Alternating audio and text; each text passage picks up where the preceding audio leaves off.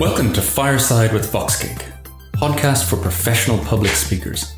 I'm your host, Richard Roger, the founder of VoxGig.com, which is an online community and service for speakers and event professionals. In each episode, we sit down for an intimate fireside chat with people in the public speaking community to learn how they have mastered the art of getting up on stage and speaking in front of an audience.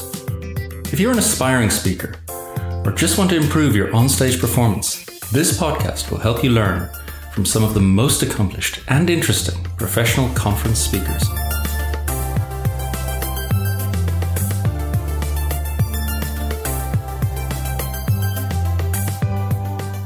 My guest today is Florin Cardison. Florin is a software architect, an agile coach, and a pioneer in developing CodeCamp Romania, an initiative for young software developers in Romania and Moldova. Besides his technical skills, Florin has also gained a wide range of experience as a corporate trainer and a speaker at conferences and community events.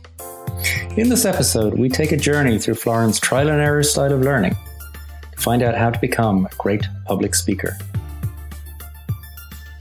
Florin, thank you so much for joining us today on the Fireside with VoxGig podcast. Welcome. Thank you very much. Thank you for having me, Richard. Fantastic. I'm going to start with my favorite question, which is, can you tell me about the very first time that you stood up on a stage to give a technical talk? Oh, absolutely. Absolutely. Good. Was it bad? Good and then memories. A lot to learn from that experience. Yeah.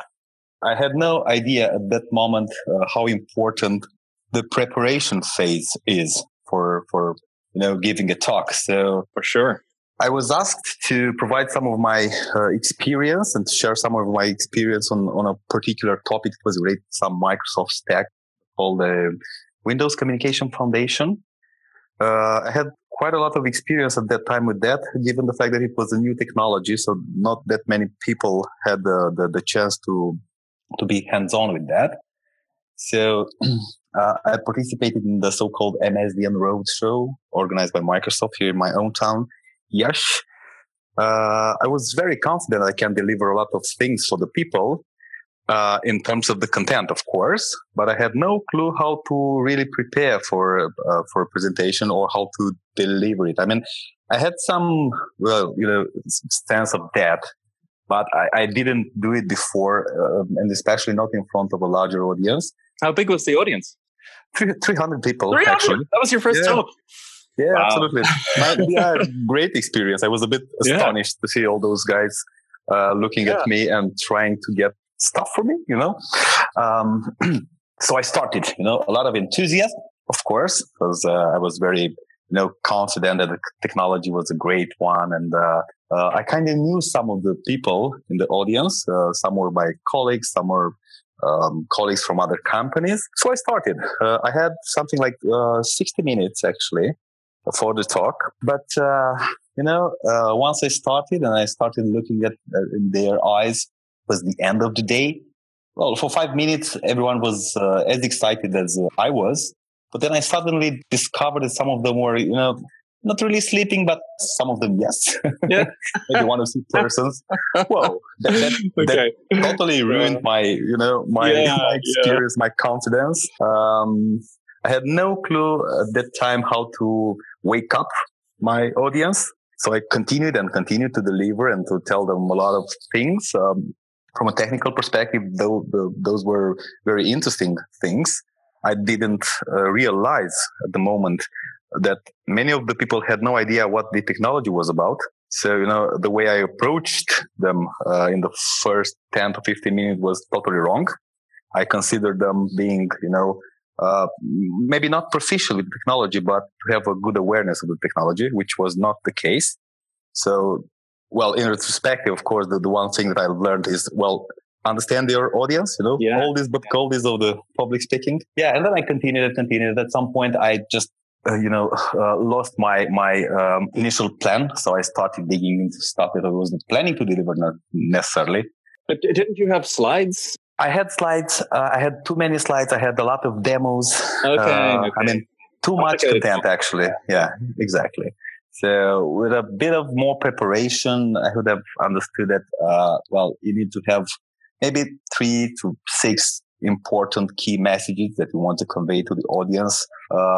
Maybe some 2 or 3 demos, but relevant demos, not all the, cool and nice, but not very relevant things that I discovered along the way. So the big things, maybe, at least for this level of presentation or talk that I was giving at the moment. And of course, many other things that I've discovered in that particular talk. And and also after the discussions with the kind persons who had the generosity to provide me with feedback, because that's in a way a rare thing. So people don't usually provide feedback. I mean, or honest feedback anyway. Or honest feedback, let me put it differently. It's a difficult thing to get honest and relevant feedback from the audience. There are many ways to do it, but in face-to-face conversation, some will give you the right feedback, others will not. Yeah. So all in all, it was a great experience, but it was painful, to be honest. Lots of learning. Yeah, exactly. And I just thinking about your description of it there, it seems like there's a couple of fundamental lessons. One is preparation. Maybe we should talk about preparation because it's so important. But then the content thing. So you as a speaker, you know so much, but you always have to cut it down to the smallest message that works.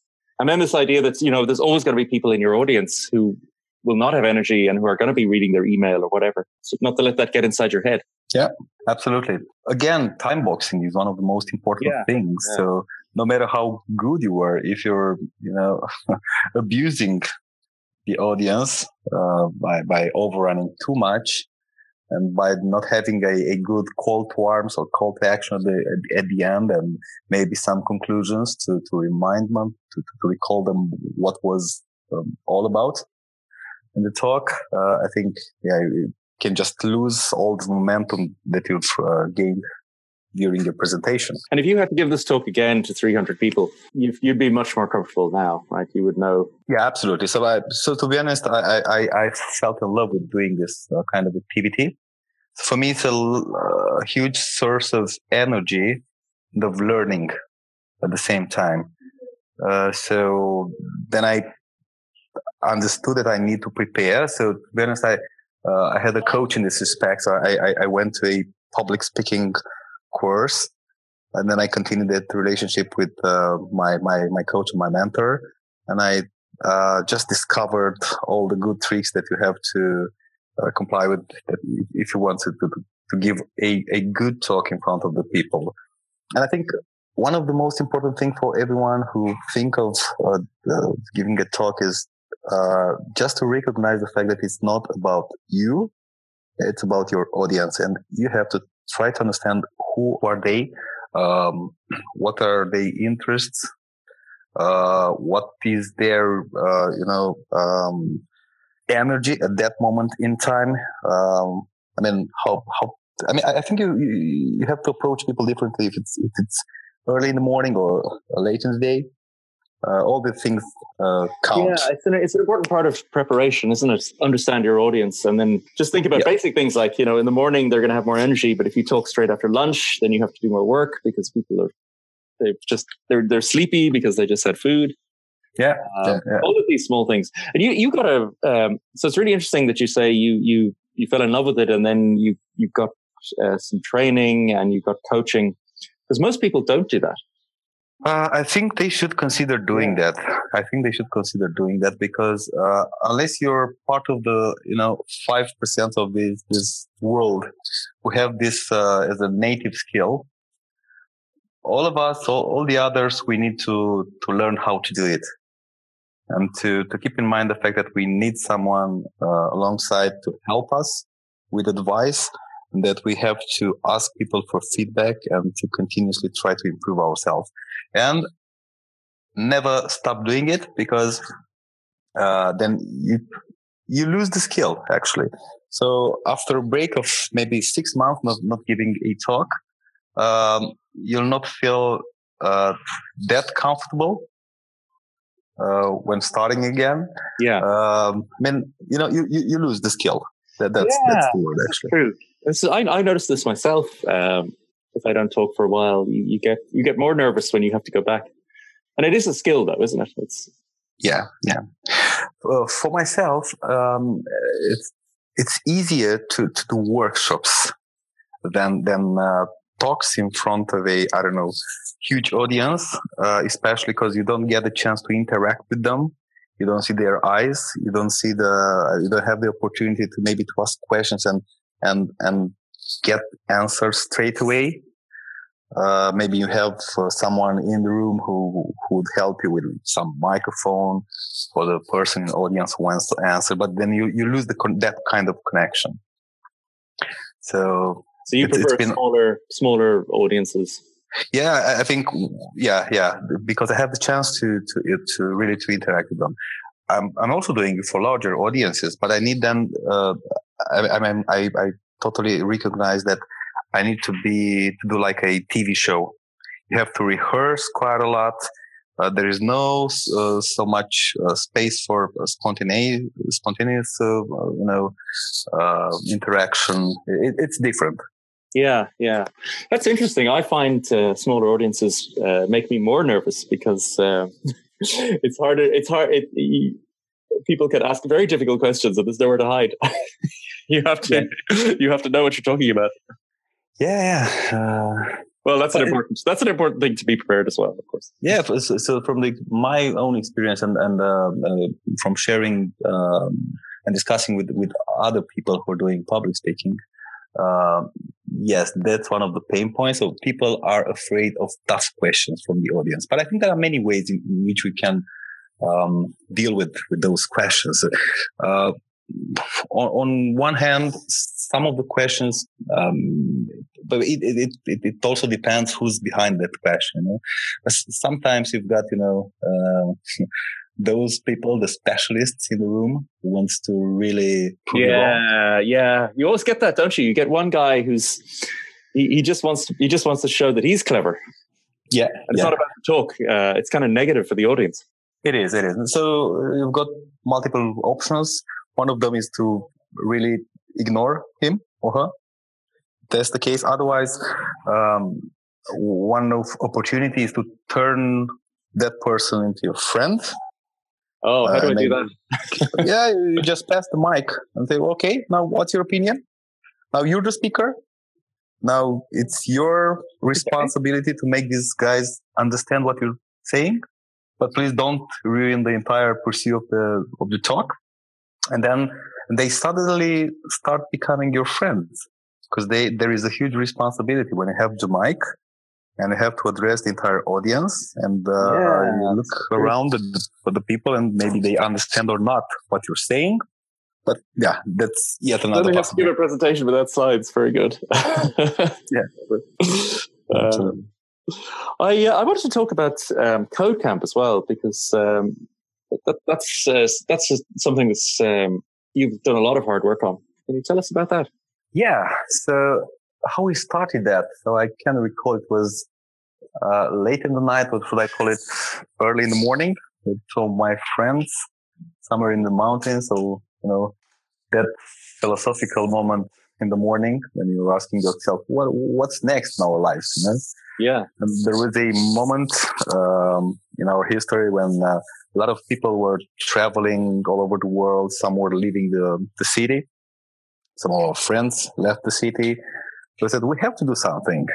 What is that painful thing that we don't have around? I mean, that helpful thing that we don't have around. There was no sense of community at that moment in the area. Of developer community.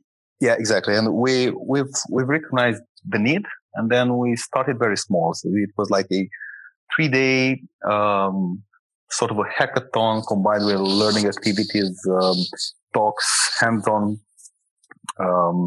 coding, together with other 30 or 40 people. And that's how we started. So we just gave it a name, CodeCamp. Wow. Okay. So it's just started as a hackathon, and now it's kind of like conferences and meetups? Yes. So people heard about it. Then they expressed their intention to participate. It's difficult to organize. It was difficult at the moment to organize a larger hackathon, so we started as a conference. But in time, of course, we added various components like masterclasses, hackathons, and other sorts of activities around the conference. The conference here in Iași grew very very rapidly. So we doubled edition by edition. It reached 700 people after, I think, 3 or 4 years of code camps. Then we didn't have that many locations where to organize such a conference. Luckily enough, there was another venue that just opened its doors. And since then, we're organizing it there. And now we've got something like, at least in Iași, we've got something like 16 to 1700 people all over the day. It's a Saturday event. That's a big conference.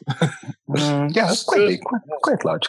Then we started doing that in other cities in Romania, and now in 2018 we're just about to finalize the series of code camps next Saturday on the 24th of November in Cluj. A series of 12 conferences. All went pretty well. Lots of enthusiasm, lots of people. So, it's a good sense of fulfillment for 2018. Yeah, so you've created it. That's fantastic, and you created it. It's kind of like a distributed organization, a distributed conference almost. With people in different cities running different events. Yeah, actually, it's a handful of people, but we're like in a road show, to be honest, all over the year. So you go to different cities. Lots of we're going to different cities, but it's kind of the same core team. But then we've got a lot of partners and volunteers and other communities that we engage with, and they are very helpful, of course. But the core team is 6 people, actually. Wow, that's pretty amazing. Are you all developers? 3 of them. 3 of us, yes. Yeah. You still code. You still code, don't you? From time to time. Yeah. I don't get too much time right now to do coding, but from time to time, of course. You were a software developer at the start of your career, I guess. Yeah, absolutely. How did you get interested? How did you become a developer? It's quite a story. So by pure coincidence, so I never thought about that. So I had different other obsessions in mind, so to say. But I've been in a military high school at some point, and then I left, of course.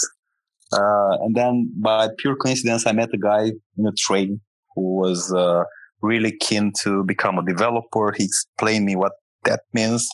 He told me that, the future is all about technology. I kind of... Wait, so hold on a sec, Flora. This is some guy that you met on the train. Yeah. Absolutely. And then we of course, we became friends. We've done a lot of things together. But this is how I applied for the computer science faculty here in Iași. And then I managed to be part of that faculty.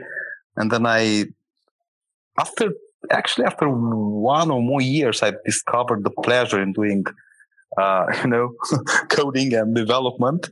And the seeds were, out of the blue again.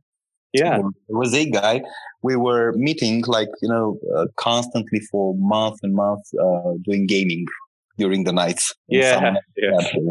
But one night, that guy, had something to finish for the next day. He had a deadline. And I just stood behind him looking at what he was doing. And then he started to explain. So without knowing, I've been doing something like, I don't know, maybe pair programming. I had no idea how to do that. But, and then I discovered the taste. And then the next weeks, he taught me, and then I started by myself. And was it inside you? Did it click inside your brain, or was it hard work? It was a lot of hard work, to be honest. Yeah, because I was totally neglecting in that kind of passion. So I could say that I discovered my passion for development, software development. So it was not something. There's no genius, I don't have that. Because some people start when they're 5 years old and they always want to do it, which I'm very jealous of because they know what their life is going to be. Yeah, me as well. To be honest. I very much respect these guys who, by the age of 5 or 10 or 18, know what to do in life. So I've just discovered along the way, went with the flow in a way. Yeah, the rest of us just have to find out.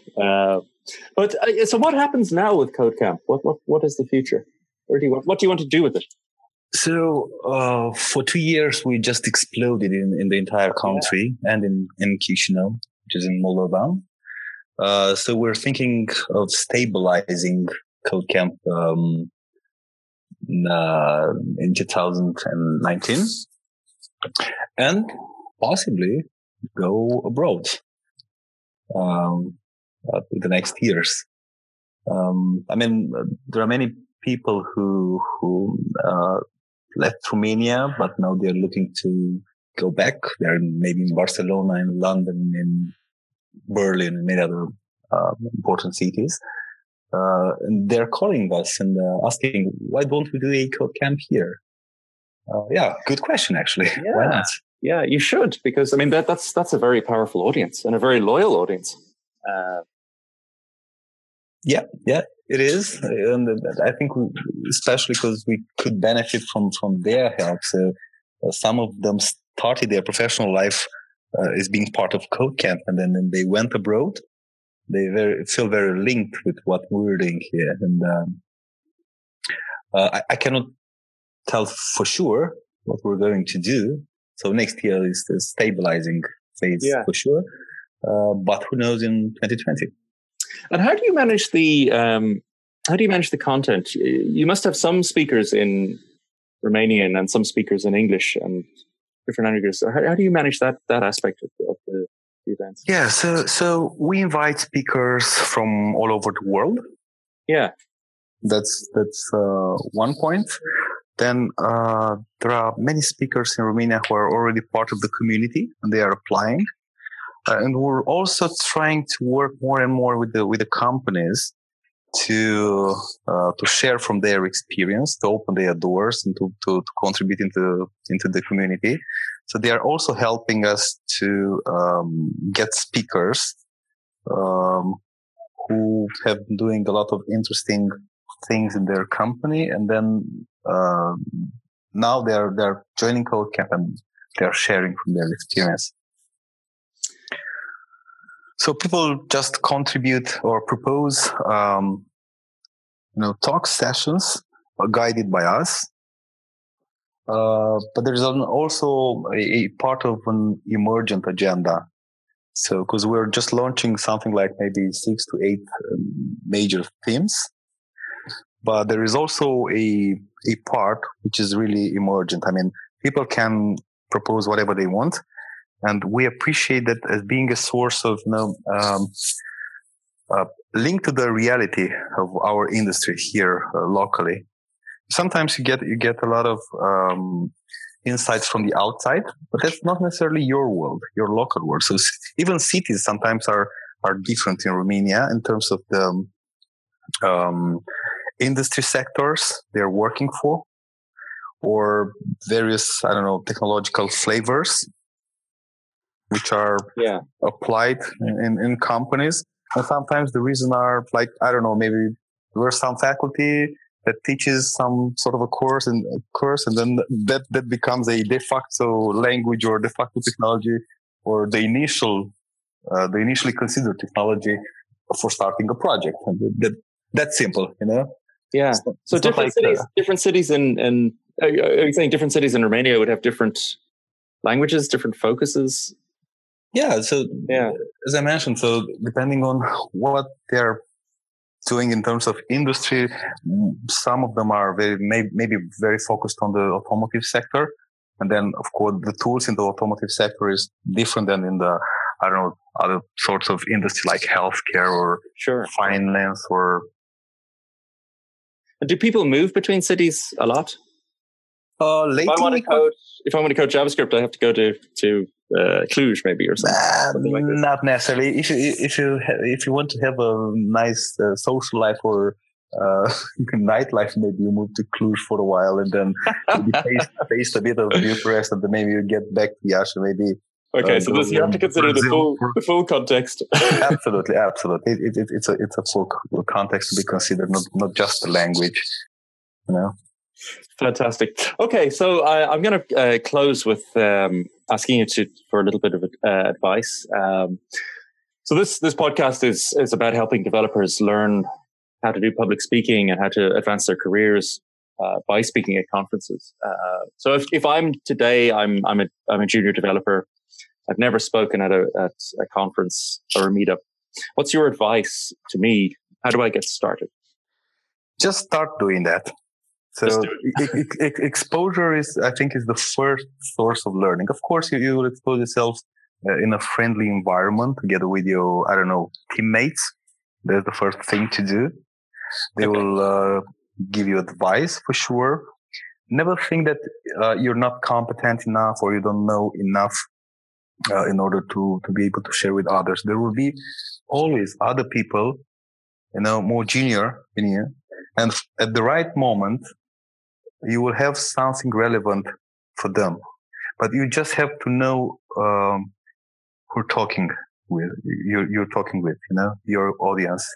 So, of course, if you're a junior and thinking of doing some talks, you will not necessarily try to share your, experience with the most senior people in the world, because they probably already know that. But maybe you have to test a little bit. Maybe you've got a nuance that the others haven't got already, and maybe you can share that. But first thing is that yes, you have to know your audience. You have to prepare quite a lot in terms of the content that you want to deliver. Validate that content with others smarter than you. Yes. Yeah. And then start doing it, and then continuously upgrade your skills. Iterate. Absolutely. Everyone iterates. And once you give a talk, and you discuss with the people and get the feedback, then you will upgrade it for sure. Next time it will be better. Yeah. And then give the same talk again. You don't have to have a new talk every single time. Yeah. You can improve an existing one. Exactly. Of course, you're not going to go all over the world with the same talk and bore people, No. But of course, you have to 2 or 3 anyway, for sure. Yeah. That you could do for sure. Mm-hmm. Florin, thank you so much. This has been really, really wonderful. It's been a pleasure talking to you. My pleasure, and always eager to share from my experience. If I have something to say, it will be relevant for anyone. I will do that for sure. Wonderful. Thank you so much. Bye-bye. Thank you.